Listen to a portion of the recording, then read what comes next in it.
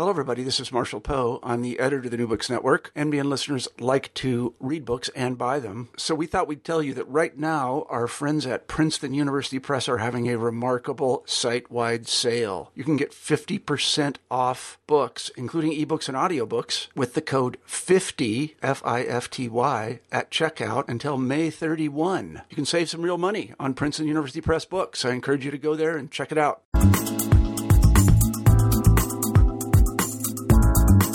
This is New Books in Popular Culture. I'm your host, Craig Absher. Thank you for tuning in. Today we will be talking with Nadine Hubbs about her new book, Rednecks, Queers, and Country Music, out recently from the University of California Press.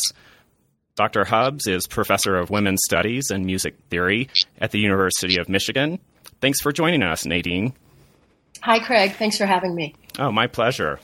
Let's start a little bit with background. Could you tell me about how you came to this project? It seems to me a book that links your life and your academic training. You're right about that. And I still haven't enough distance out from the book to know how it is you came to that assessment, to know where it is that I've revealed my life in the book. That's not to say I'm shocked to hear that. I think it may be a little projection on my part, and I was just testing that. So I'm glad to hear that I was right about that. Yeah. So, and that helps me also to answer the question, because I would say that in a way I have been building up to this book throughout my academic career. Whether or not I had it clearly in mind as this book all along. But there's a certain extent to which this is me search, only in as much as it combines music and gender and sexuality studies, which I had been doing ever since my PhD dissertation, but now also brings in perspectives on class. And so that was the new element for me in my research. And I had very much wanted to do that. In my first book, I had those first two elements. I had gender and sexuality studies and music, and it was a book about a circle of gay composers who I marked out and looked at because they were some of the most famous composers that America has ever produced in the classical music world. And they were also the folks who came up with America's trademark national sound. And it happened that they were gay men in the most homophobic period in U.S. history, in the middle of the 20th century. So that book was not quite going so far into my pet issues.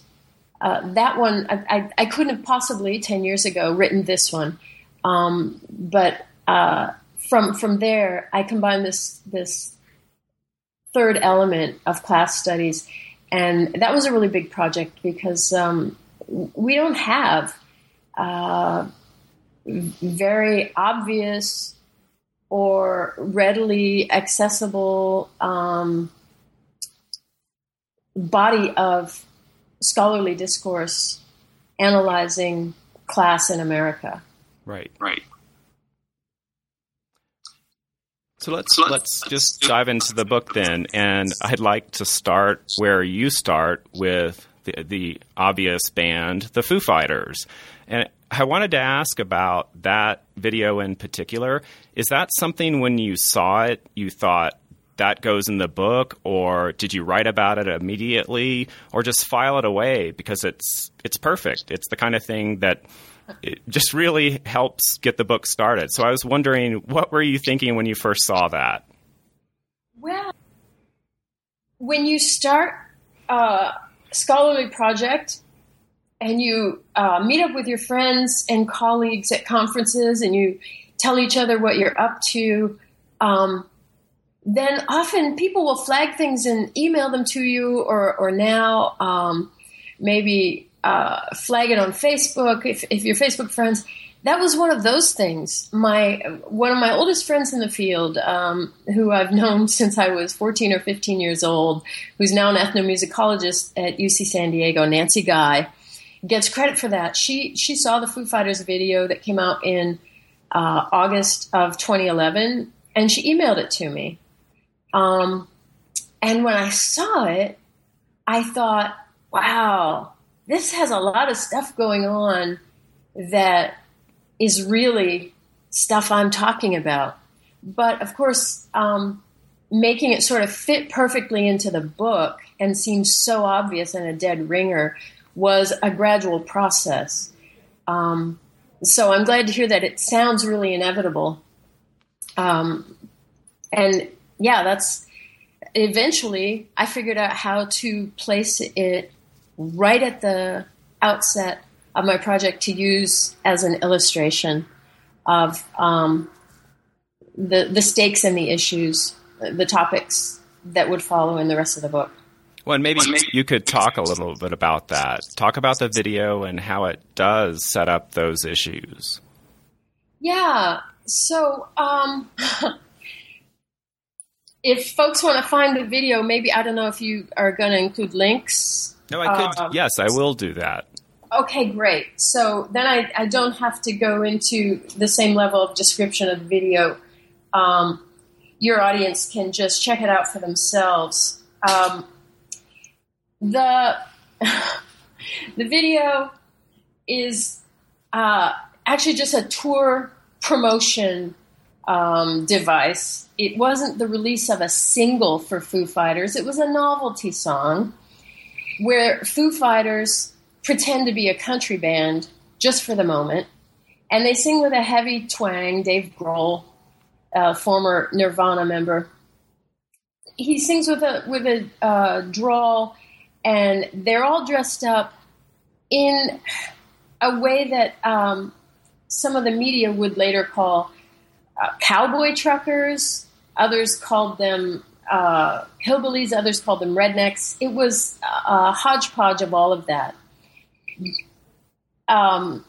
So they were truck drivers, which is typically a redneck image, but they were dressed in the stuff that you would buy in the hillbilly section of a Halloween costume shop.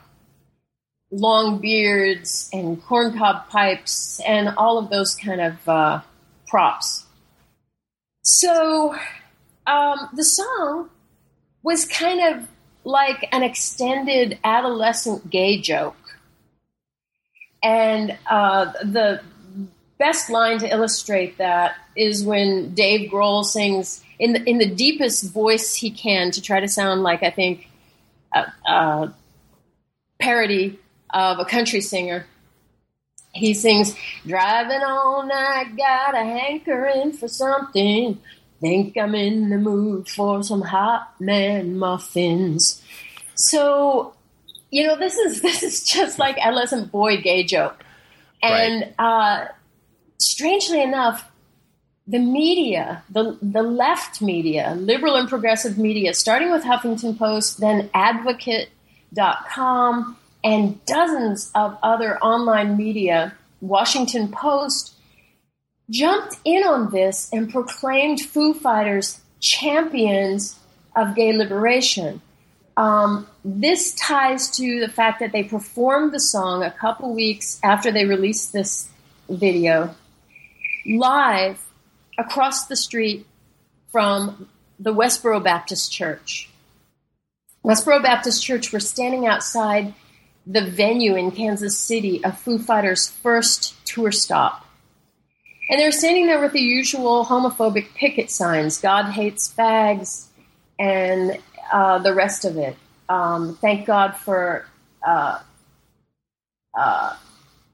IEDs, these really hideous signs that they became notorious for after they first picketed the funeral of Matthew Shepard and then started picketing the funerals of Iraqi war veterans because they tangled up the don't ask, don't tell policy.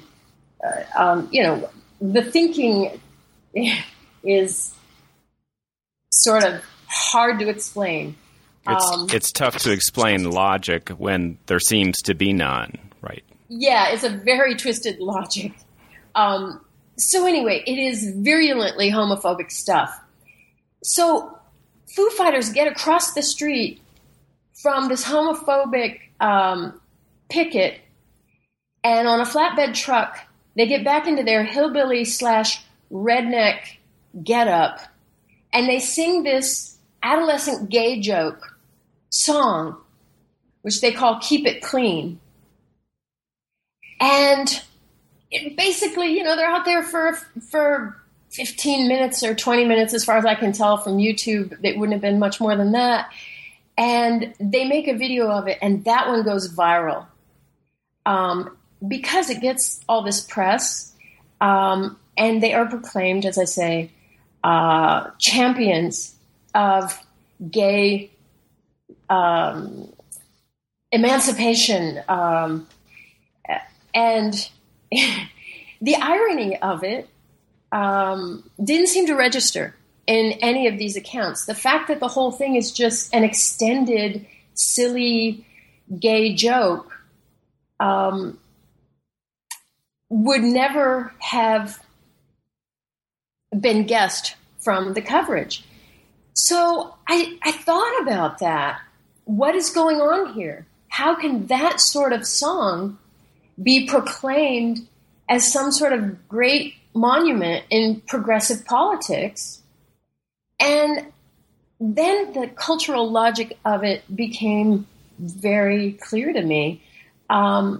You had a group of indie rockers who, as I explain later in my book, because of their musical affiliation, are connected with progressive and liberal politics, by contrast to country music, which is linked in the cultural imagination to conservative politics and backwardness. And because they are twanging a country parody song that has some sort of gay content and sort of shouting down the obvious homophobes across the street, they can be depicted as progressive, anti-homophobic heroes. Right, and I think that does set up the idea that the middle-class mainstream looking at country music responds with, well, what you have for your first chapter title, anything but country. And that contains all of those class assumptions that country music carries with it.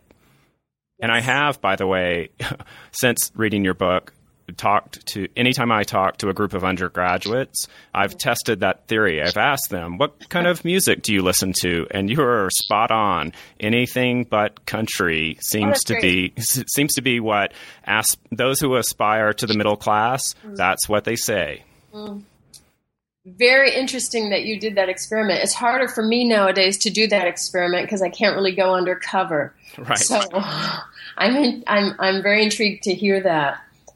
Students do confirm this to me. I have, of course, at University of Michigan, a course by the same title, Rednecks, Queers, and Country Music. So by now, students at Michigan know that I teach this stuff and that I'm interested in this stuff. But when students come into the class, first of all, a lot of them come out as country haters or people who don't love country anyway. Some of them are country fans. Some of them just want to learn more and confess that they don't know a lot of country music. But in any case, they do still confirm to me that phrase comes up among their peers with great regularity.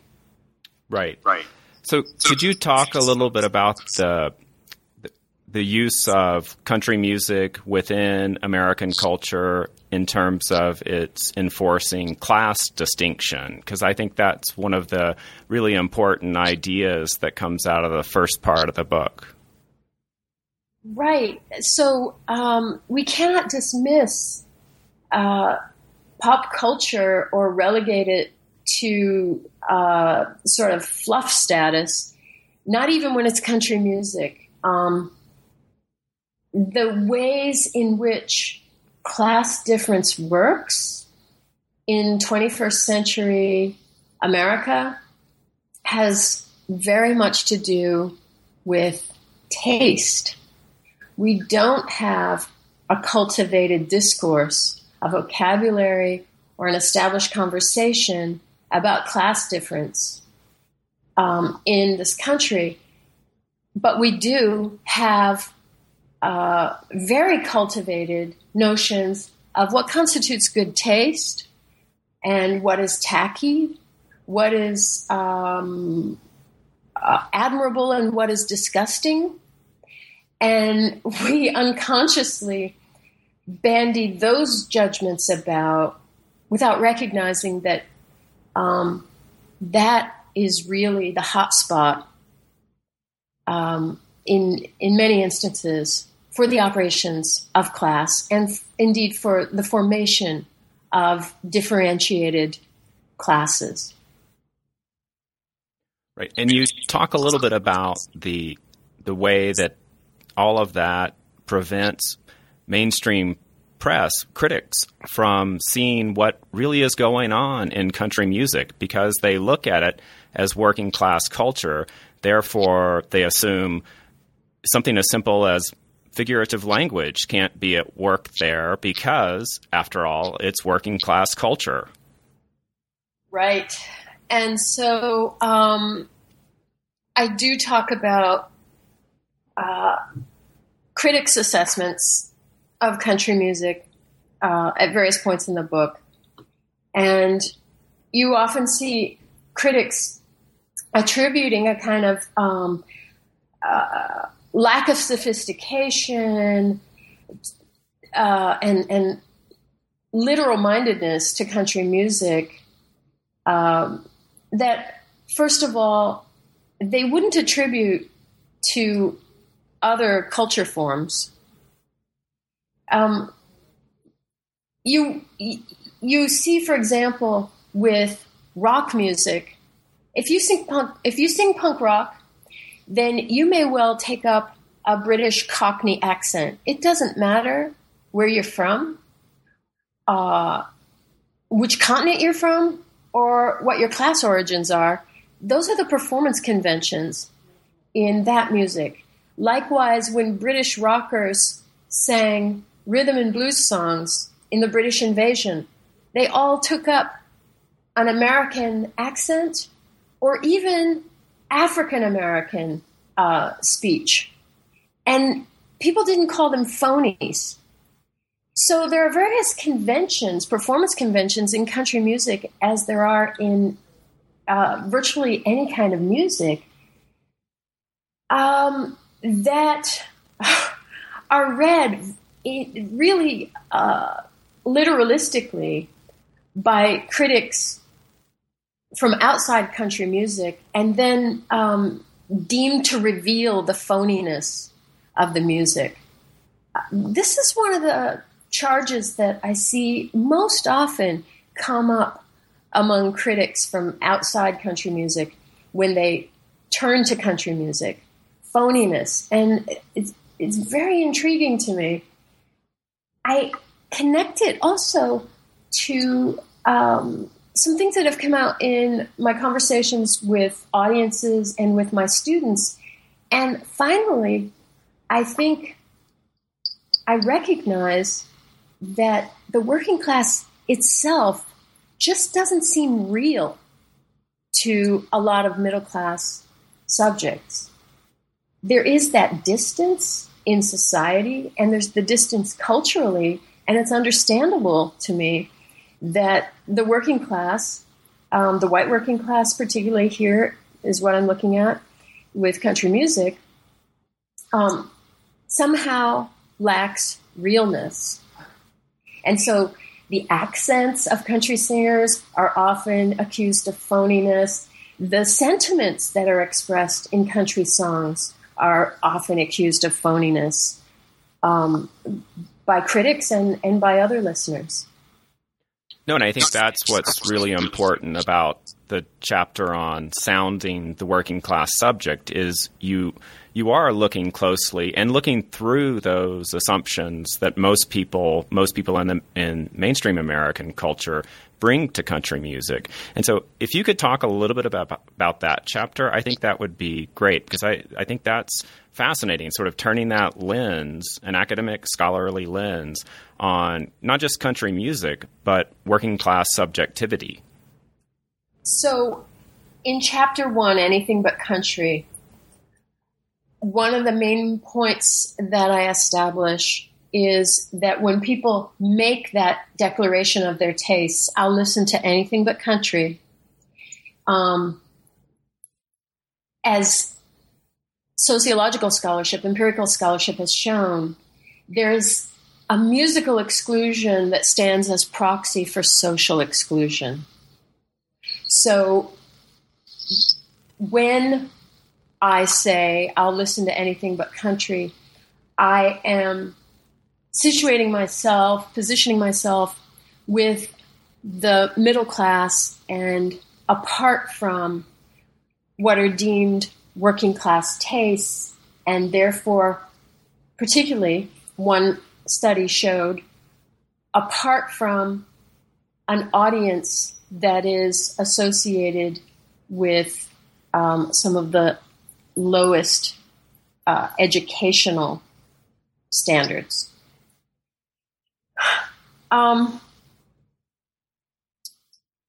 So in chapter 2, having established that country music is associated with the working class subject, I set out to try to reveal how working class subjectivity is a form of subjectivity and not just a failure to attain proper middle class subjectivity. Right. This is why it's actually the longest chapter in the book. I anticipate that many of my readers will be middle-class subjects. I anticipate that they will be middle-class subjects who are open to some extent, possibly very open, to learning about working-class subjectivity. And so I try to flesh out here what kinds of attributes might generally link to working class subjectivity and working class culture, since I'm very firmly setting out the point that there is a culture here, there is a form of subjectivity. It's not just a failed wannabe position. So I do this using two kinds of sources. I use a lot of empirical research. It comes from mostly sociology, sometimes anthropology, sometimes social psychology, where academics speak in their expert discourses in ways that define working class repertoires, ways that working class values are exposed, working class studies of child rearing I use a lot in this chapter. There are studies of class differences in musical taste, in expectations about what one should look for in life, how one makes choices and how that reflects on oneself or doesn't. And I've got working class friendship and middle class comparative friendship studies. So various kinds of studies in here in this chapter, but I also have as a counterpart, I don't just want expert discourses telling us what the working class looks like, sounds like, behaves like. So I also take country songs because I've established in the earlier pages that, in fact, country music does have a lot of working class people in the audience and does have a lot of working class people in the production end of the music, the singers, the songwriters, artists, producers. So I have that kind of double-barreled source, the expert discourses and the country songs, and I'm constantly making them speak to each other. And what I find is the country songs are saying the same things as the sociological studies, but they're doing it with different language and more tunefully. Right. And some of the things that are fleshed out have to do with how individualism works. Now, this is an area that has received a fair amount of attention over the years, and there's a kind of a stereotyped view that comes out, which would say, simplistically, that the middle class value individuality, and the working class are more focused on the social group. And then some of the stereotypes that can fall out of that have to do with the working class then being conformist. And we see that over the past 40 years or so in the charges in the media and in books in the popular press. The one that I take up especially here is What's the Matter with Kansas? But the idea that the working class are really subject to peer pressure and conformity and a kind of herd mentality in politics. So I find a lot of research that actually contradicts those views. And I also find research here where scholars have a more refined view of even the differences between working class sociocentrism, to use that word, and vaunted middle class individualism. And so the view that I end up favoring is this view that says, look, in the 21st century, working class and middle class people are very focused on individualism, but they have different styles of individualism. The childhood studies, the child rearing studies, parenting studies are especially revealing here, I think, in terms of how the classes bring up their children in order to, on the one hand, succeed in the middle-class world, which middle-class parents see as a very competitive world, and so they are constantly honing the skills, talents, and gifts, as we call them, as if they are inborn. In fact, we see that in Annette Leroux's book, Unequal Childhoods, which actually is fairly well known, showed this brilliantly, that a lot of resources are expended to cultivate these so-called natural inborn gifts, the talents of middle-class children that will allow them to be competitive and maintain their middle-class status against the fear, as Barbara Ehrenreich called it back in her book in the late 80s, her study of the middle class, the fear of falling is the worst fear of a middle-class parent, falling down from middle-class status. And so a lot of resources go into cultivating individual talents. On the working class side, the parenting, child-rearing studies show that working class parents actually do instill in their children a sense of how you fit into the group, how you behave so as to benefit the group, in ways that are different from middle-class child rearing.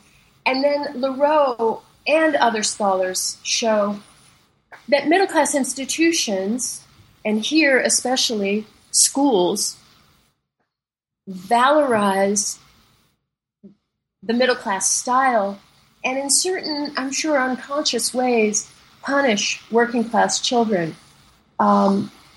for carrying forward the values that indeed they have been trained to bring forward. The values of on the positive, to look at it from a positive angle, values by which they fit into the group and benefit the group. So, for example, their parents do not call the school as much to question or complain about what might be going on, because the parents see the school as authoritative and the teacher as the boss. And as Leroux showed, and many of your listeners probably know this work, the teachers then, unfortunately, see the working class parents as not caring. And the children suffer for it. So part of what comes out of all this is how differently the middle class and the working class are situated in relation to institutions. And some of the key institutions that have to do with the rest of my story in this book are not so much the schools, but the media. And then when we're talking about homophobia, which I do in the second half of the book, and how the working class, I say since the 1970s particularly, so I historicize this phenomenon, or this rather shift, but the working class has been increasingly seen as, I call it, the bigot class. Homophobia is the form of bigotry that I look at in particular. And whereas I think any analysis of homophobia and its workings in America over the past 115 years, say, really has to look at institutions like the media and medicine and the law, psychiatry, and schools certainly are in there too. We have had increasingly since the 1970s this narrative, this cultural narrative, whereby the bigot class, that is this new framing of the working class, is blamed for homophobia and other forms of bigotry, which is never to say in my book that the working class is some sort of angelic or pure class that's never been guilty of homophobia or any other form of bigotry, but rather that this narrative we get time and again that shows us the working class as the source of problems like homophobia is a distortion, and it comes from the middle class. Narrating class is a term I use here, who are middle class professionals, and we have to recognize that we don't have working class people telling working class stories. We have working class stories and stories about country music and critiques of country music and working class culture elsewhere that come to us from the class that is adjacent to and structurally positioned as adversarial to the working class, precisely the class that the middle class is trying to avoid and trying to avoid sliding into. in a way, then working class becomes sort of a classical scapegoat in the way that the South has always held racism for the United States. Everyone else gets a clean slate because the South is racist. Right. And I am not a scholar of the South, and I try to proclaim pretty clearly at the beginning of the book that my vantage point on country music comes from my own Midwestern residence. I'm a lifelong Midwesterner in the Detroit-Toledo orbit and have been in Ann Arbor now for years. But, right, there's the same sort of quarantining. If we can blame the South for racism, then surely the North must be guilt-free. I don't take up those issues, and I don't take up regionalism in any primary way in this book. But yeah, I agree with your comparison. So having established that class distinction and the way that middle class members of the middle class position themselves in opposition to working class culture, talk a little bit about the second part of the book where you focus on Gretchen Wilson's Redneck Woman and then David Allan Coe. Yeah, so the first part one of the book is the first two chapters, and we've talked about both of those, first Anything But Country and then Sounding the Working Class Subject. And part one is called Rednecks and Country Music. So part two finally gets the third topic in there, and part two is called Rednecks, Country Music, and the Queer. And I have another two chapters, and the first one is my gender chapter. It's called Gender Deviance and Class Rebellion in Redneck Woman. The final chapter finally gets us to this queer topic, and I'm sure we will talk about that in a bit.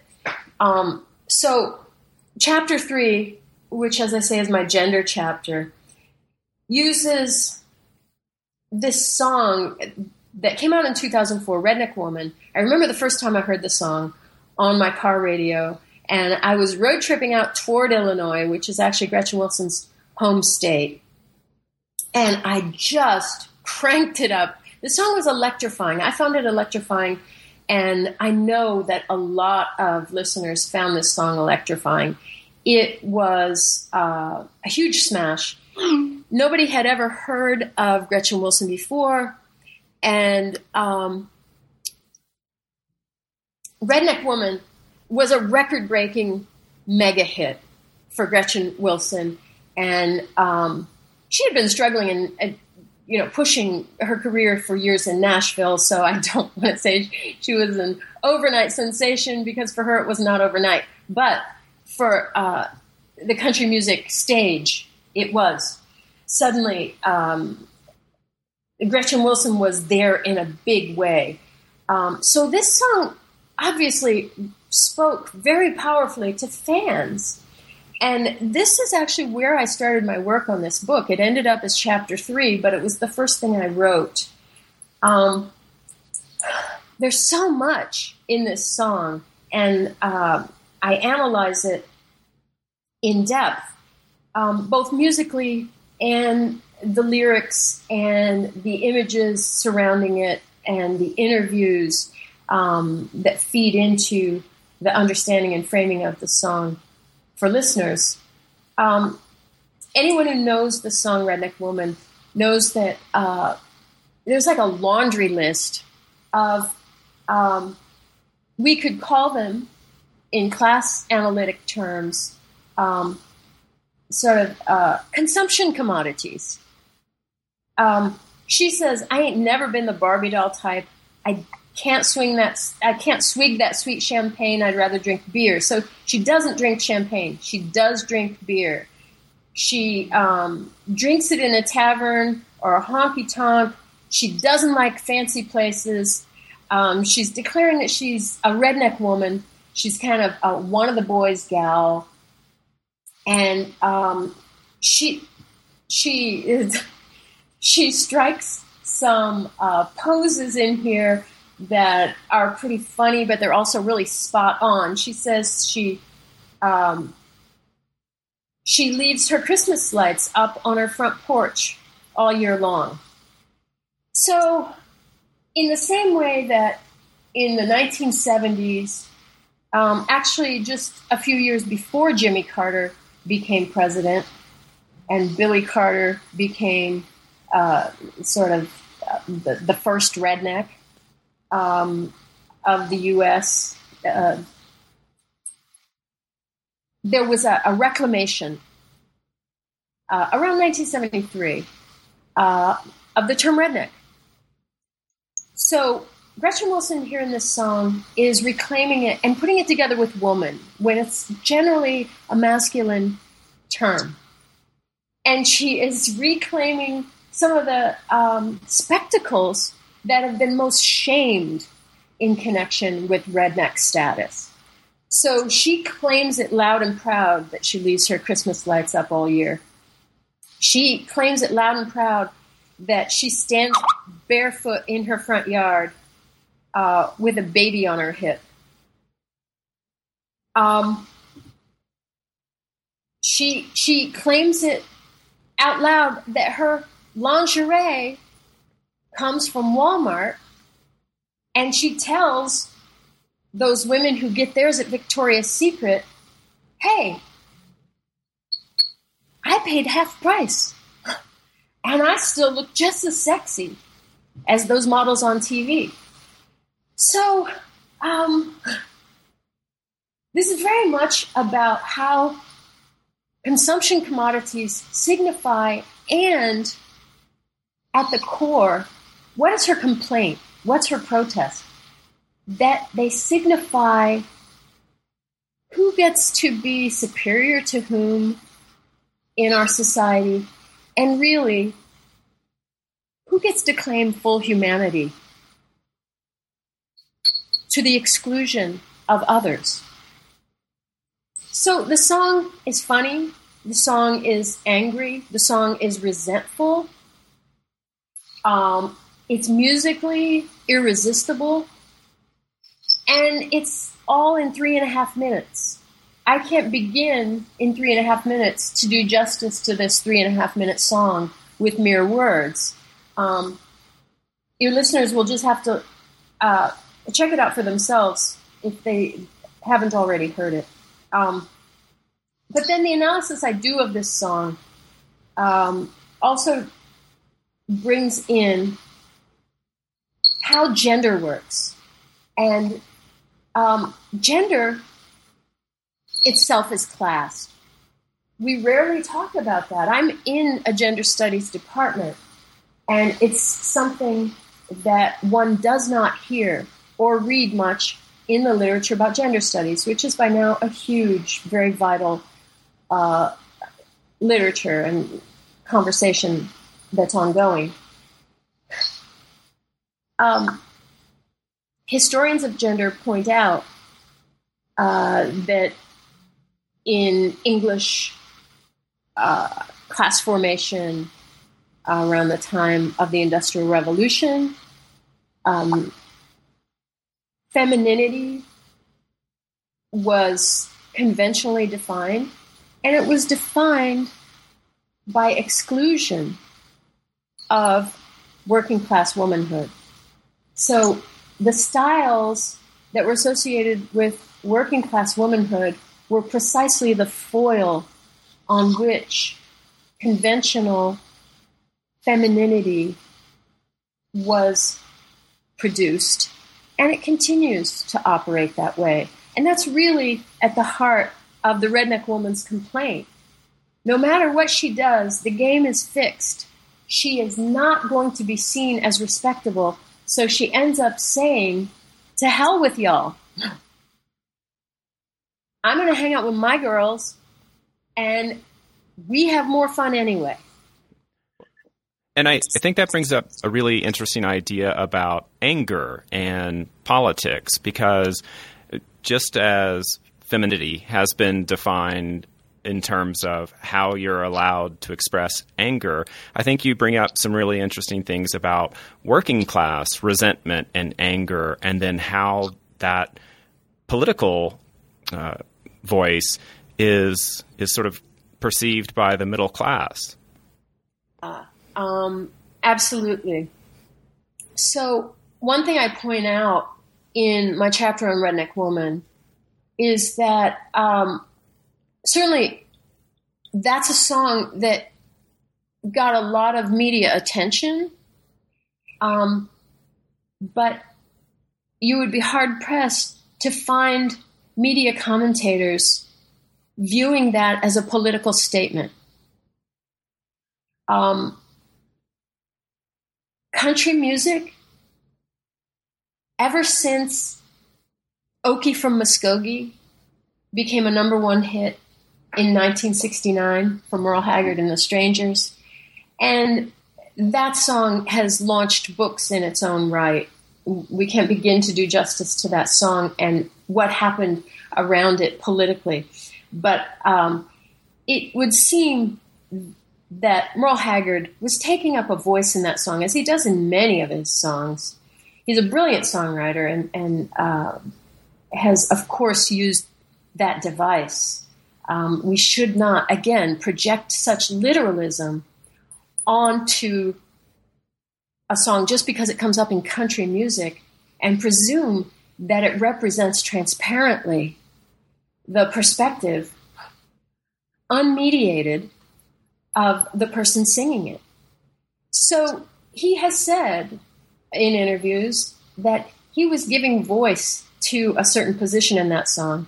And it's a very conservative position that then was associated with country music.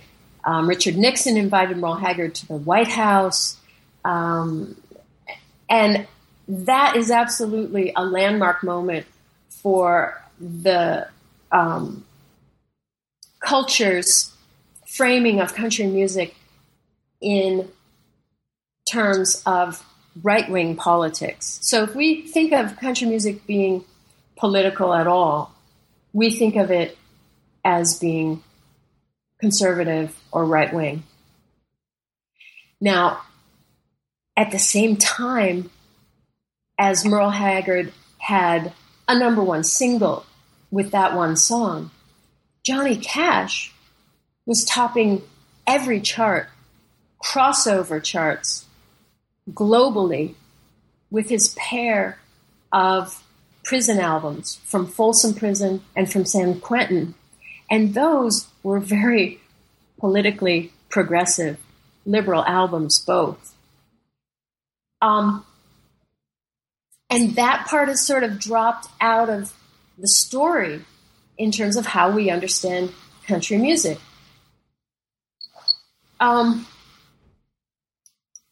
But we don't tend to hear, in a song like Redneck Woman, we don't tend to hear a political statement.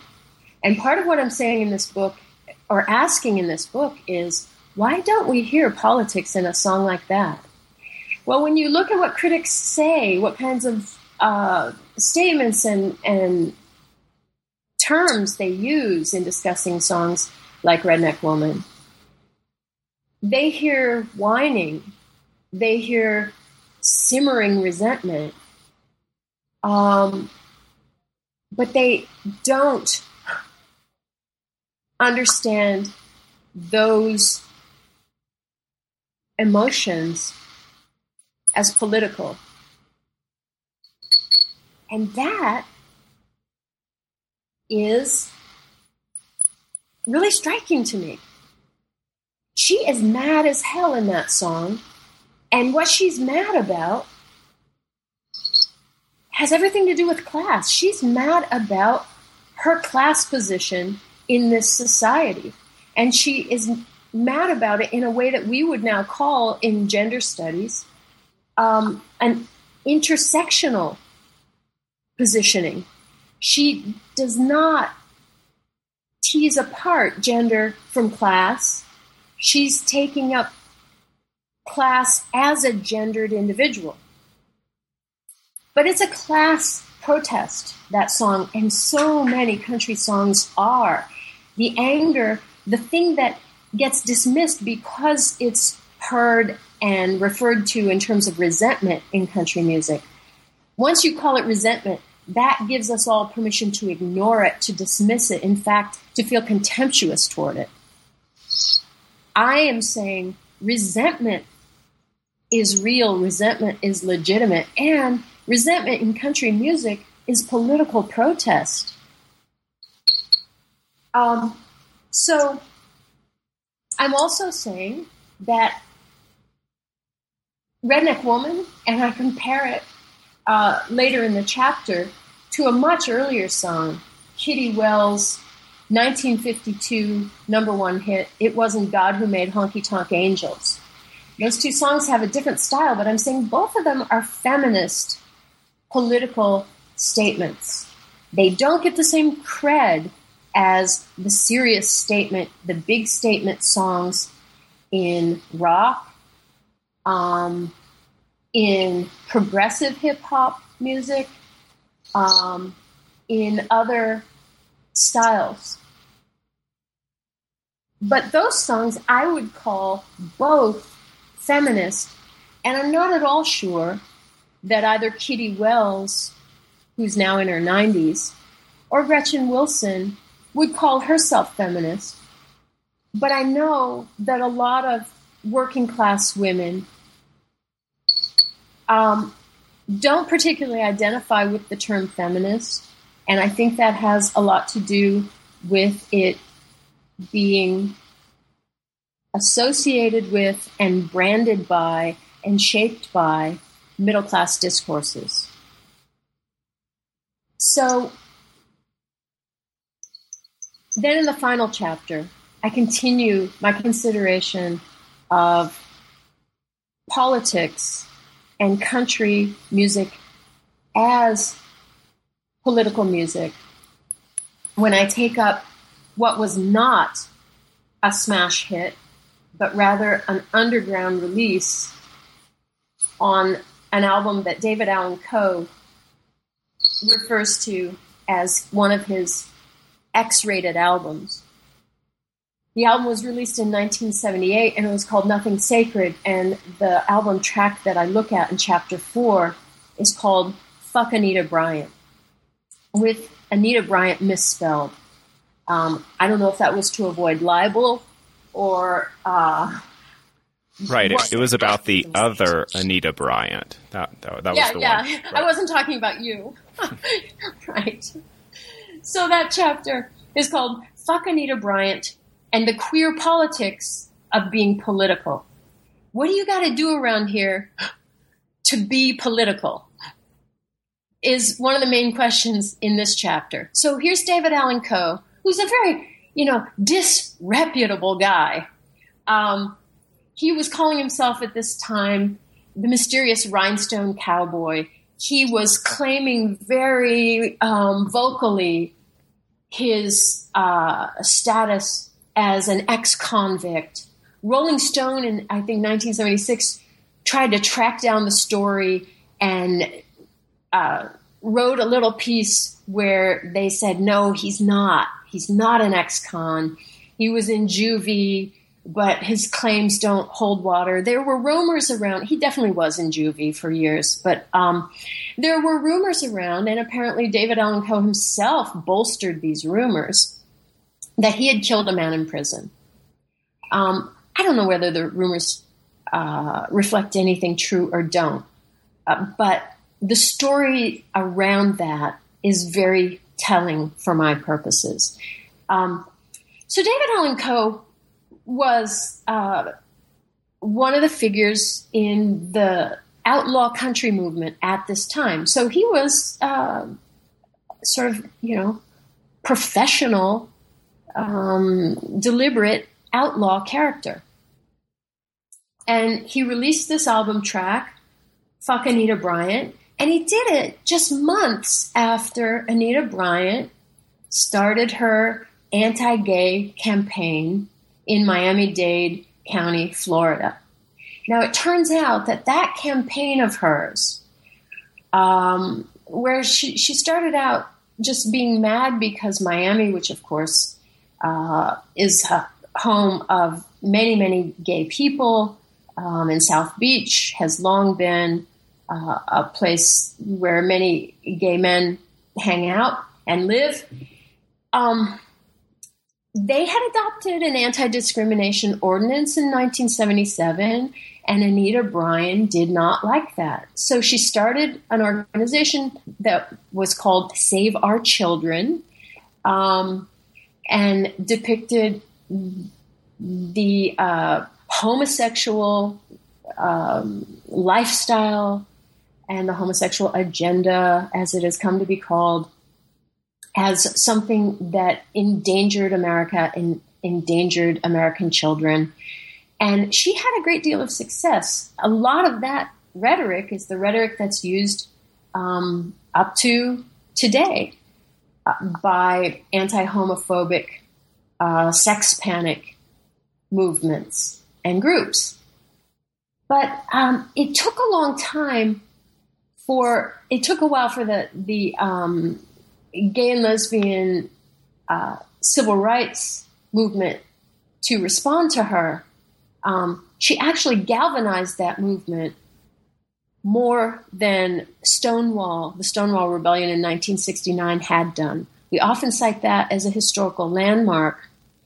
But it was Anita Bryant who really pissed people off and got things going in 1977.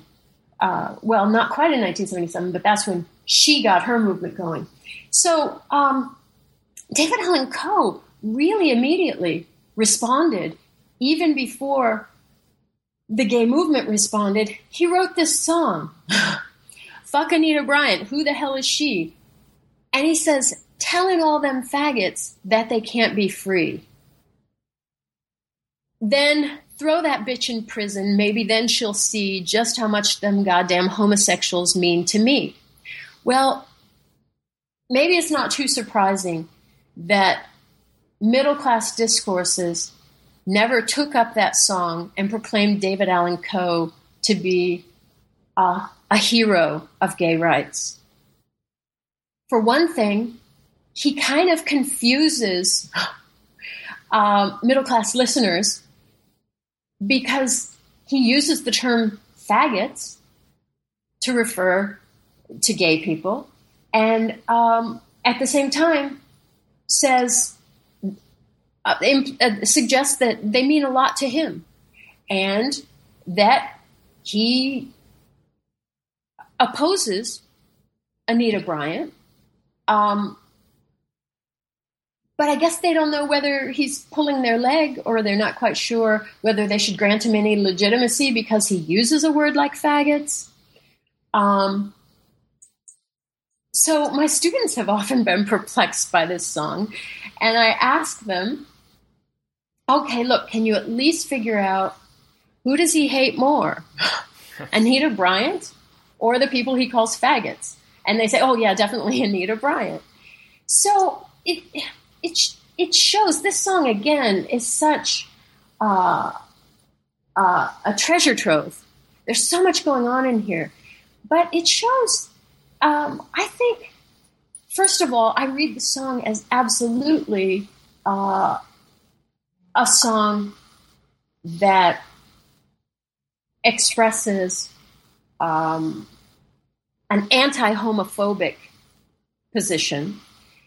I draw on interviews with David Allan Coe and some background material about David Allan Coe and his incarceration during his formative years, about which he has spoken, and spoken openly about his own homoerotic upbringing, because he was in an all-male detention center in adolescence.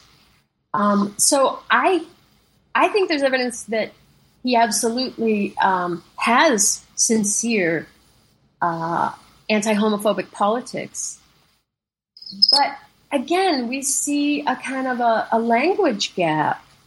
And we see some of the reasons that the middle class can't hear working class political statements as political, and cannot hear what kinds of politics are actually being expressed there. And I also use that song to help illustrate a historical point that I make by the end of all these arguments in the book. And that point is about homophobia itself.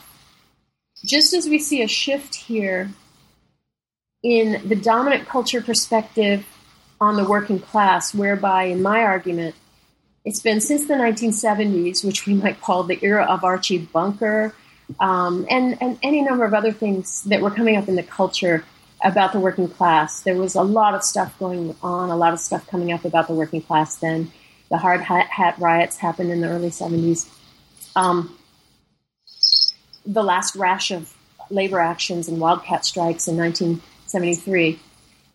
So just as I'm mapping a shift from the 70s up to the present, wherein we frame the working class as this discrete bigot class, and blame sexism and racism and homophobia, forms of bigotry, particularly, specifically on this class in society. I also map here in this final chapter a shift over a larger span of time, going back to the earlier 20th century. I show evidence that homosexuality itself was framed in the dominant culture as a working class vice. The working class was tainted by homosexuality, which was understood as deviance and perversion. By the end of the century, after the multiple civil rights movements, thinking had shifted so that the homophobia now had a name. That name came up in 1977. That had been respectable earlier in the century, and in fact, historians have shown that middle-class people, starting in the early 20th century, took pains to construct themselves in distinction from homosexuality, and to be sure that they didn't appear in ways that could be seen as homosexual, that they put themselves at a distance from that disreputable new 20th century identity. But by the end of the century, it was now becoming disreputable and backward and retrograde not to be a queer lover, but rather to be a queer hater. And homophobia was a bad word. It had a word, and it was now a bad word. No, and in both cases, the middle class was constructing that identity against a working class position that they had also narrated. Yeah. So guess who now becomes not the queer lover, but the queer hater, the homophobe. It's now the working class.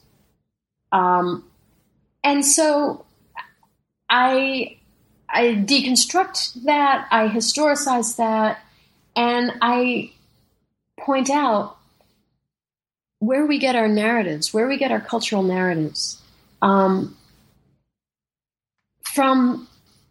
a middle-class media, from middle-class institutions, and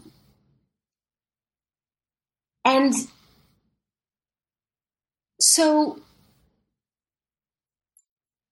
this song, Fuck Anita Bryant, is a kind of historical oddity.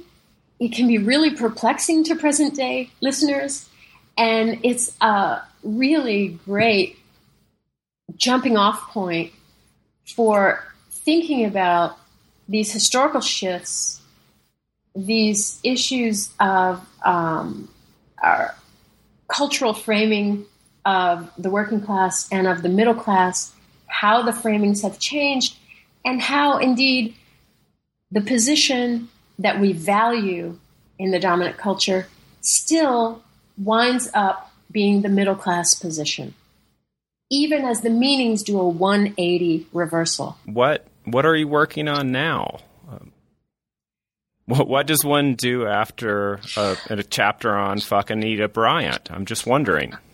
Well, of course, I write a very brief outro, and I bring things up to date and talk about some of the country songs that have appeared much more recently that take up LGBTQ issues and the ways in which they're taking them up. And I talk about the need in our moment for the middle class and the working class to form alliances, because we're seeing that the 99%, as it's recently been doped out, that includes all of us.